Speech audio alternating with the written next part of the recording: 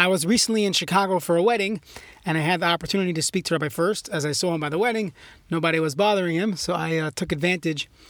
And we were discussing some halacha topics, and I specifically asked him some questions on Hafrashas Challah. I'm giving shiurim on it now, and what does the Pasuk hold on the following questions. So, we mentioned in the previous year that there are two ways how to measure things halachically.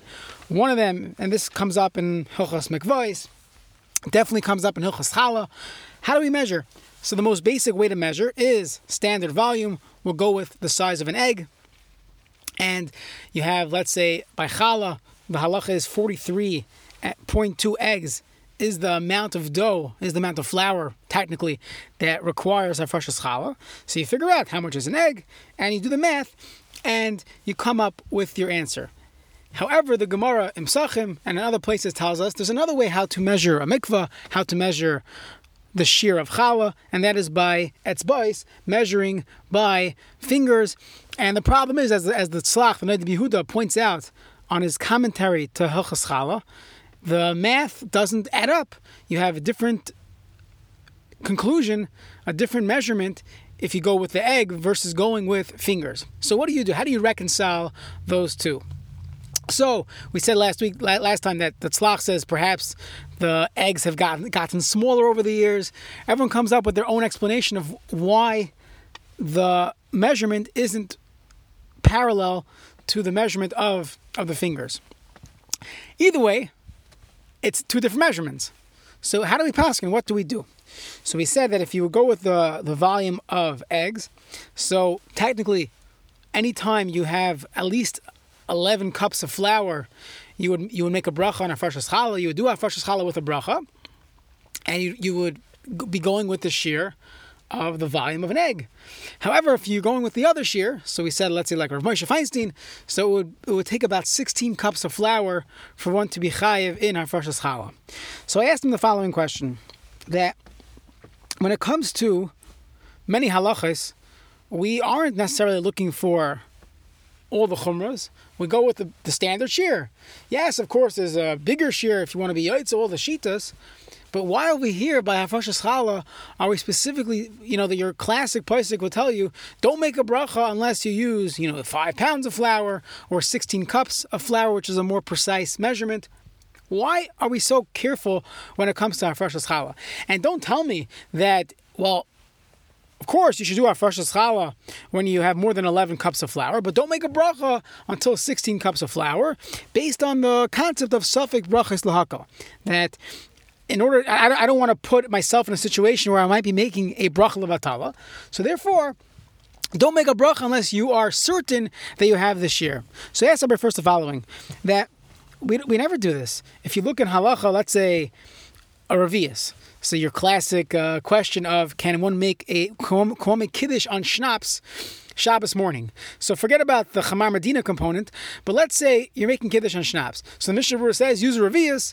There are those other poskim, the Marsham, the Rabshitza, many that did not say you need a revius for schnapps, Shabbos morning kiddush. Different discussion, but your price will tell you, okay, take a cup and have at least 3 ounces of batch for your revius. Now, 3 ounces is going with the shear of the bayim, the shear of the eggs, which is the smaller shear. When it comes to bracha achrona, when you have to gazaz in order to make a bracha achrona, nobody says, let's use the bigger shear before I make a bracha achrona.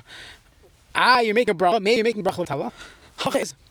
For all intents and purposes, at least on the D'Rabbanan level, we go with the smaller shear. So how come by Hafrashas Challah are we so careful that people would not make a bracha unless they're being yaitza both the shiurim of the beitzim, the bayim, the eggs, and the shear of the etzbais of fingers.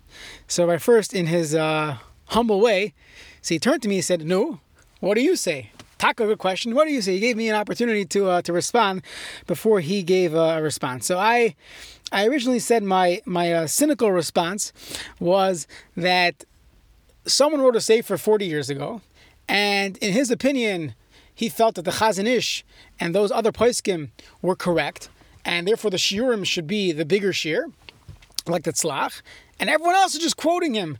They didn't put two and two together. They're simply just quoting the bigger shear without realizing that all year round, let's say Dal Kaisis, we go with the smaller shear. So that was my cynical response. I also told him that one of my colleagues at the CRC told me that perhaps since the Noda B'Yehuda himself, when he brought this issue to light, that there are two different shiurim, he was specifically discussing the halachas of challah. So maybe it's covered for the Noda B'Yehuda. When it comes to challah, we won't make a bracha unless you have both shiurim, the shiurim of the eggs and the shiurim of the etzbais. So he didn't like either of these two possibilities that I proposed. He thought perhaps we could take a different angle, that challah essentially is one of the mitzvahs in the Torah.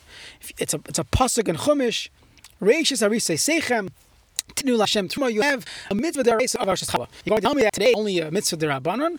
He said, but since it has this zeicher, that has this component of a mitzvah deraisa, it's explicit in the pasuk, people are more careful, and you don't want to make a bracha unless you have the full share. So I respectfully, debated with him, and I said, Kiddush Friday night, we all hold Kiddush Friday night as a mitzvah deraisa, to make Kiddush Friday night, and it happens to be the Behalacha says one should use the big shear because it's Shabbos and it's a Shiloh of it, right? So use the big shear. Kiddush, and if everyone uses motion, it's also similar Kiddush that it cleans the Raisa. So is the classic example of a din that has no ikr min Torah, that has nothing to do with the Raisa.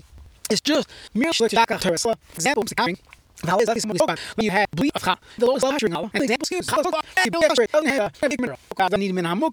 you could be oichel v'achakach mafresh. So many halachas, so many leniencies when it comes to challah chutzlaretz, and it's very difficult to say that challah chutzlaretz is similar to our rice, and therefore we're marking on the full year. So he's really said, you have a question. He wonders why specifically by challah don't short for how we don't make a bracha on the smaller shear, the 11 cups of flour. So once we started talking challah, I told him no. It's off that people say that 5 pounds of flour is a matter of we don't by 8 million. So he perhaps people definitely yaitza all the shitas. The truth is, the most common question I get as a rabbi, as a part-time rabbi, is that the recipe using a 5-pound bag of flour, but the recipe calls for take 5 pounds of flour minus 2 cups or the like. So that's the classic shaila rabbi. Do I still have to do hafas challah on that? So perhaps it's easier to remember by giving the 5 pounds, but 5 pounds is lav dafka. In fact, the first himself, interestingly, he's more on 5 pounds. He always need about 5.2, 4 pounds before you would have to make a bracha. In fact, some of the Haimisha companies started making 6-pound bags of hot gluten flour for challah. I guess the new recipe is to be yaitza all the shitas, even the Chazon Ish, Rabbi first, before you make a bracha. But that is not the standard shita. The standard shita would be 5 pounds. That's what he's in Yaakov. If you look at 16 cups for 1 cup of flour, it's flour.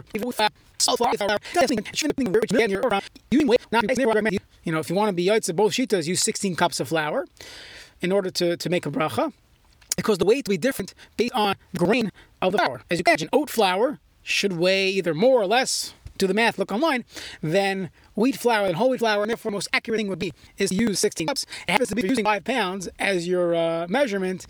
Kimat, you'll never have a problem. If you're making a bracha on 5 pounds, no matter what grain you use, you'll have at least most of the opinions that would say you should indeed make a bracha on this hafrasha. So just to recap, my argument is that even on 11 cups of flour, one should make a bracha.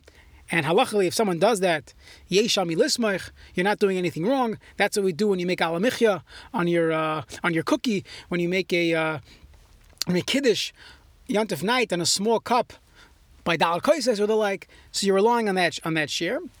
If you want to be a little extra careful, so then only make a bracha when you have 16 cups of flour.